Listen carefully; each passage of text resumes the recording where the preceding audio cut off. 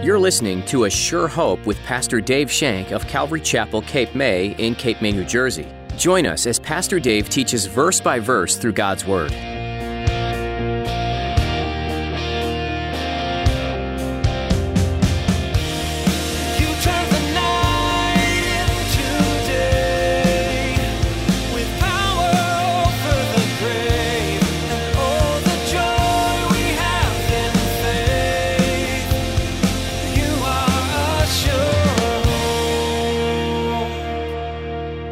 What Naomi saw when Ruth gave her a new lease on life. Her bitterness was now gratitude. Her unbelief was now faith, and her despair was now hope.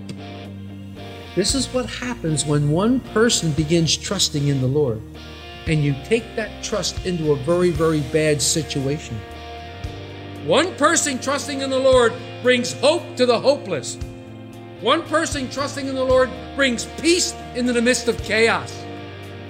One person trusting in the Lord can be contagious. Have you encountered someone whose joy and love for Jesus seems to pour out of them? Do you want to have that same joy and love? In today's message, Pastor Dave will encourage you to live your life for Jesus so others will notice that you are different, and then they'll want the same thing too. Now, here's Pastor Dave in the book of Ruth chapter 3 as he begins his message, Preparation.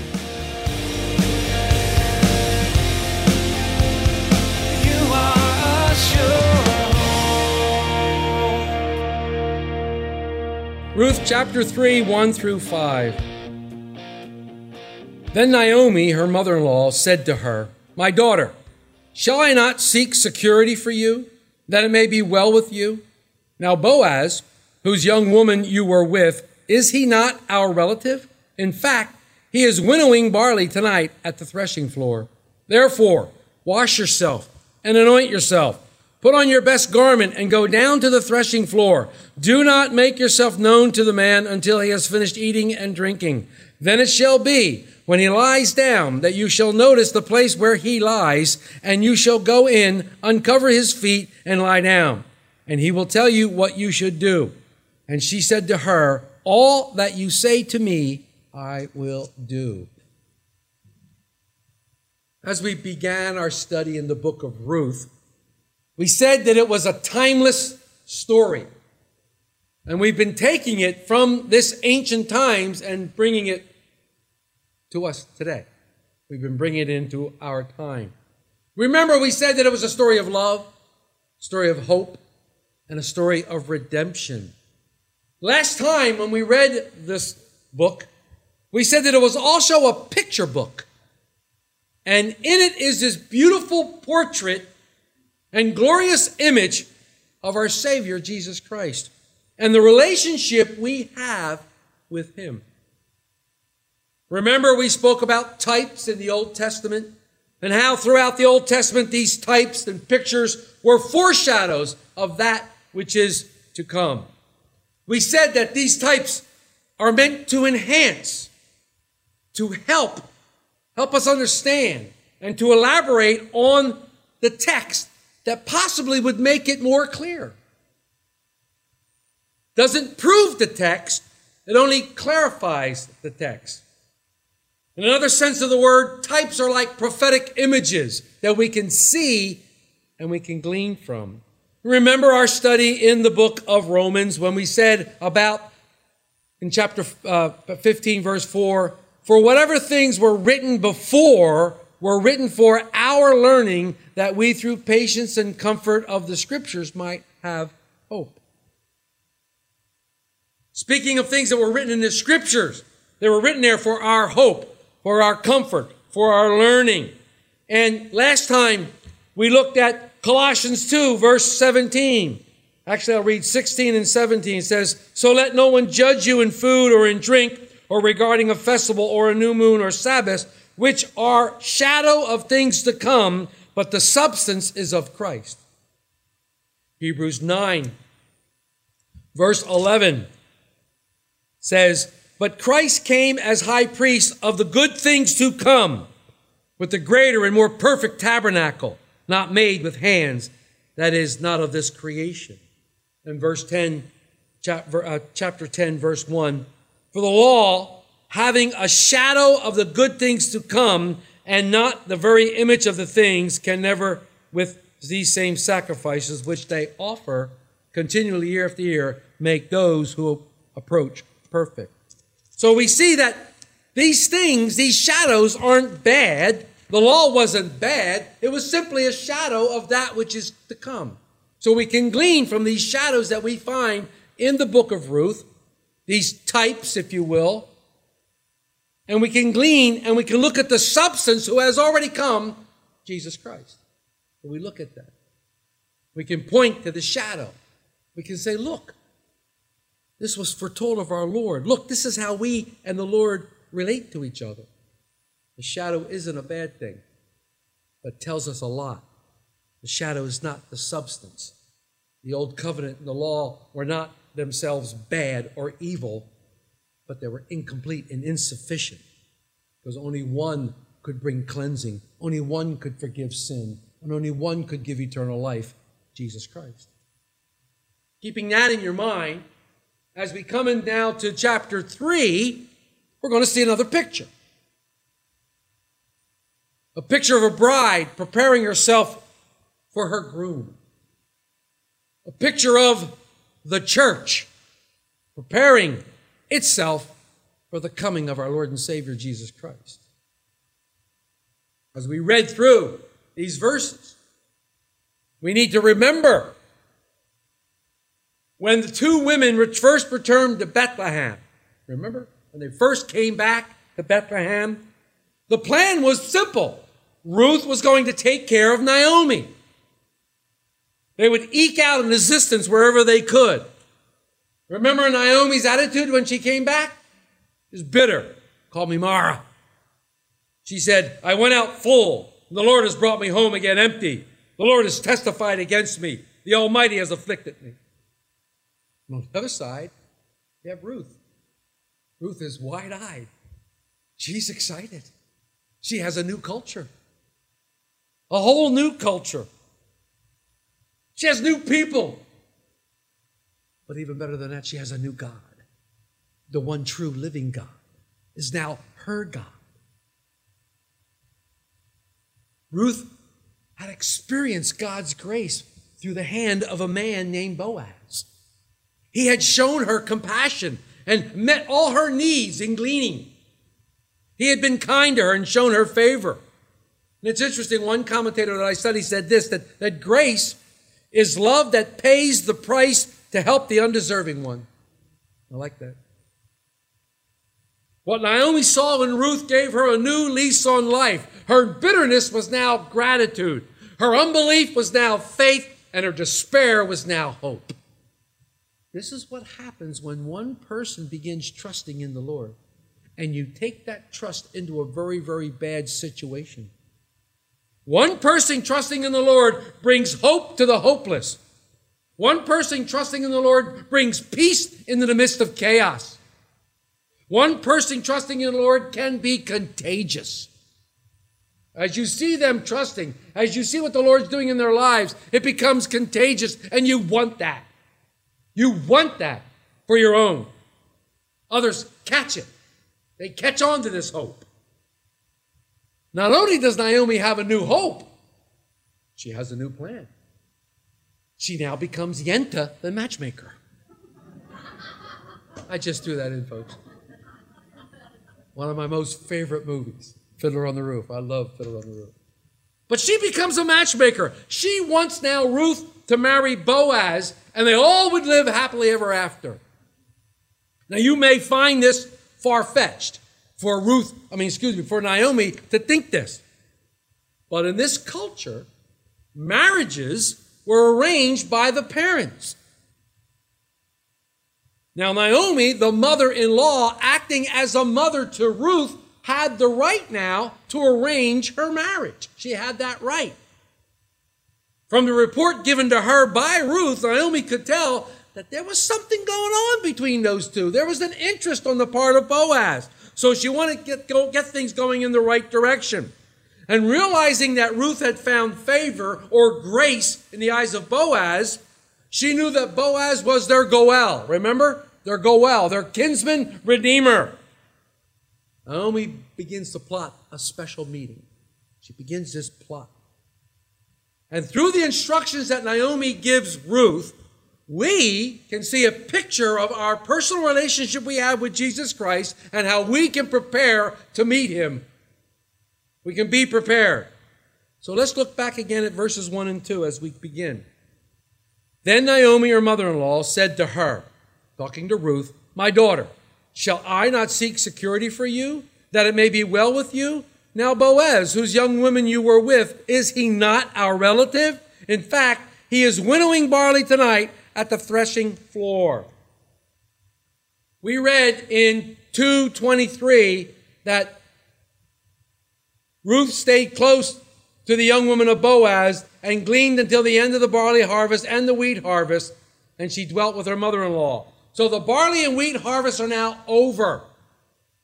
Probably a pretty good length of time had transpired. And during that time, Ruth and Boaz had gotten to know each other. They probably have gotten to know. They probably talked a lot. There was some interest there. They talked a lot. They looked at each other. They saw each other. So the plot starts to thicken. Naomi knew that Ruth could be best taken care of if she was married. So she suggests that Ruth appeal to Boaz for marriage. Now, interesting here that the word for security in verse 1 is the same word for rest in Ruth 1:9, when Naomi says, "The Lord grant that you," speaking to her daughters-in-law, "that you may find rest, each in the house of her husband." This security is the same word. It's manawach. It means that a home should be a place of rest and security. Naomi hoped that her daughters-in-law would find rest and security in the home of a new husband because of their young age. Rest and security. We find rest and security in our Savior, Jesus Christ. We find rest and security in him and him alone. When you're not in him, there is no rest. There is no security. And you feel that. You might think that was inappropriate. You might think that it was forward for Naomi to suggest this to Ruth.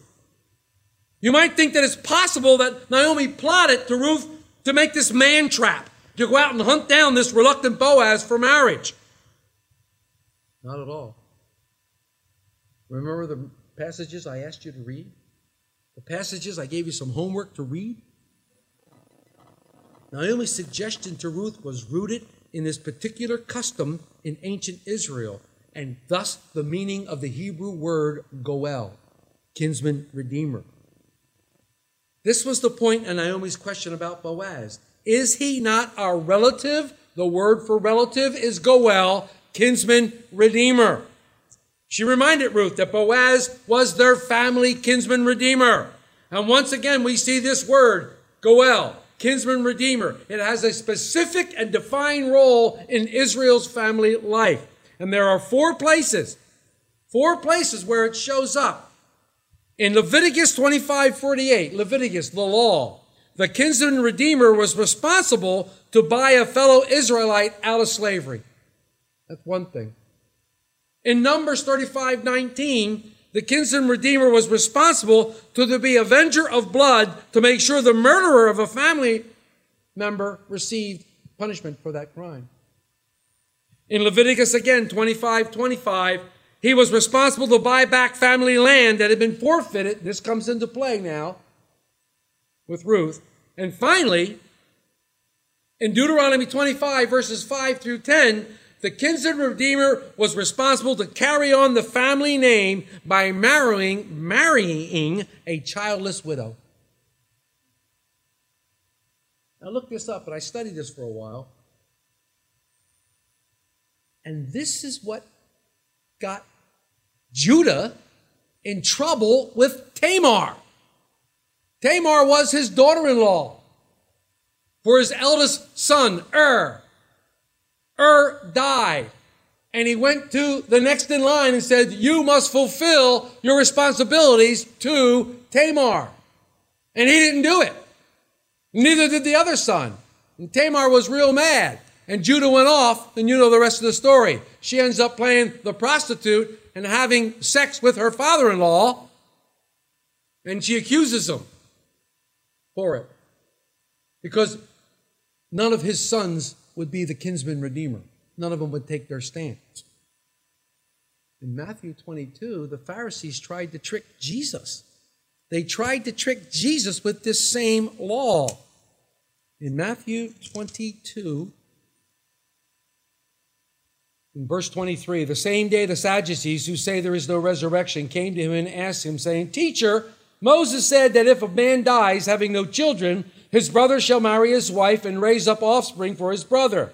Now there are 7 brothers. The first died after he had married, and having no offspring, left his wife to his brother.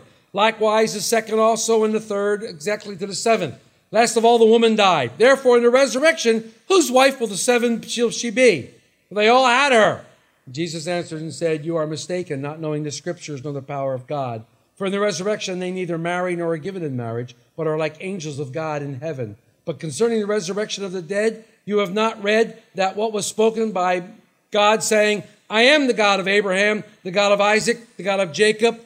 I love this. God is not the God of the dead, but of the living. I love that. But here, Jesus, they're referring to this law. They're referring to this law. So the kinsman redeemer was responsible for the safeguard of the persons, the property, and the posterity of the family. So Naomi, seeking security for Ruth and herself, had every right to pursue Boaz in the matter of the law. In the matter of the law. But as part of our picture, there's an interesting word, a couple interesting words that come up in verse 2 of our study. And this kind of got me going. It was pretty cool. Now Boaz, whose young woman you were with, is he not our relative? In fact, he is winnowing barley tonight at the threshing floor. I got into this winnowing. Study, and it's a pretty interesting study, and we could spend eons on this one word. But winnowing basically is the process where you separate the mixed up pile of grain, stalk, and husk so that the edible grain could be sifted and eaten. To winnow the grain, the farmer scooped up the pieces of the crop that he had threshed, and he throws it up in the air. And the wind comes and he blows the light pieces of stalk to the side, and the grain falls to the ground. That's heavier. Over time, the threshing floor was covered with 3 quite distinct piles of materials. There's kernels of grain that fell almost straight down and were not blown away. Larger pieces of stalk or straw had blown a little way off, and the chaff is blown even further away. A lot of farmers used a winnowing fork or a winnowing shovel, and they threw the threshed grain in the air with this thing, kind of like a pitchfork. Kind of like a pitchfork is what it looks like. And the winnowing fork was about the size of a pitchfork, but it was flat and wooden. And since the grain crops ripened in April, May, and June, it was not unusual during the daytime because there was too little wind. But at nighttime, there was a lot more wind. So they would wait until the cool of the evening when the wind would blow. This is why Naomi, when she was looking for a husband for Ruth, he would go to see Boaz at night because that's when he would winnow the grain. After winnowing, the valued grain was gathered and stored. The straw and the chaff were handled in different ways. Sometimes it was ignored and left to blow away. Thus Jeremiah 13:24 says, I will scatter you like the chaff driven by the desert wind. Sometimes the straw and the chaff were used in making mud bricks. Help bind them together. That should ring a bell to you. When Pharaoh said, you shall no longer make bricks with straw, he took that away from them. And sometimes the straw and the chaff were used for firewood. It was used to burn the ovens and make them fat. The process of winnowing now gives us a clear picture of God and how he will treat his people on Judgment Day. How he will treat his people on Judgment Day. The people who have believed in him and have lived obedient lives will be treated like the wheat. They will be gathered together and safely kept. In contrast, the unbelievers and disobedient will be treated like the chaff. It will be burned up in the lake of fire. The chaff is like burned up in the oven. And throughout Scripture, the threshing floor speaks of separation and sacrifice. Separation and sacrifice. In 2 Samuel, David purchases the threshing floor of Ornan after a plague had swept through the nation, killing thousands. I will buy this spot and build a place of sacrifice. Remember, it was the threshing floor that Gideon was called by the Lord. Jesus referred to the threshing floor, telling Peter that Satan wanted to sift you as wheat. John the Baptist mentions the threshing floor in Matthew 3. Turn to Matthew 3. Remember, we're looking at pictures. We're looking at shadows. Let me read you verses 11 and 12. John the Baptist is speaking about the coming Messiah. He says in Matthew 3, verse 11, I indeed baptize you with water unto repentance, but he who is coming after me is mightier than I, whose sandals I am not worthy to carry.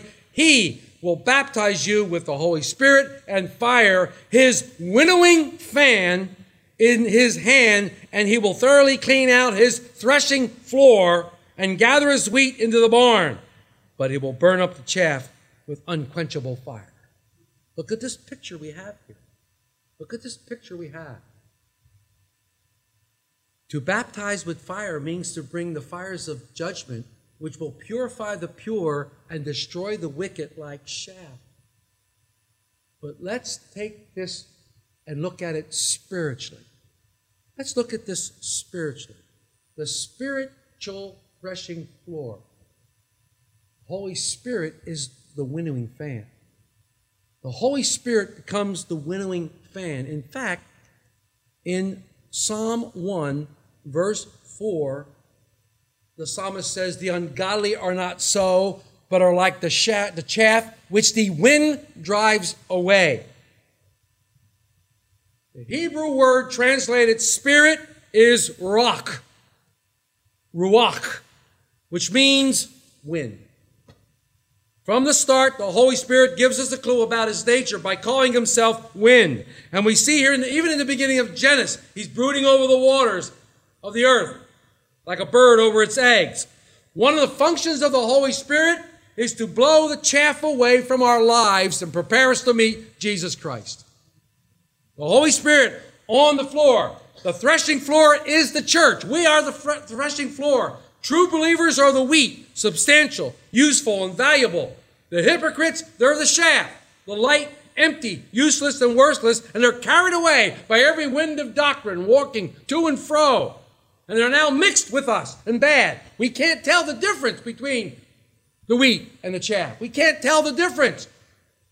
Because you may look like a Christian. Right on, brother. Hallelujah. Praise the Lord. You may say all the great things. You may talk Christianese. But it's between you and God, not between you and me. But there will come a day when Jesus will separate the wheat and the chaff.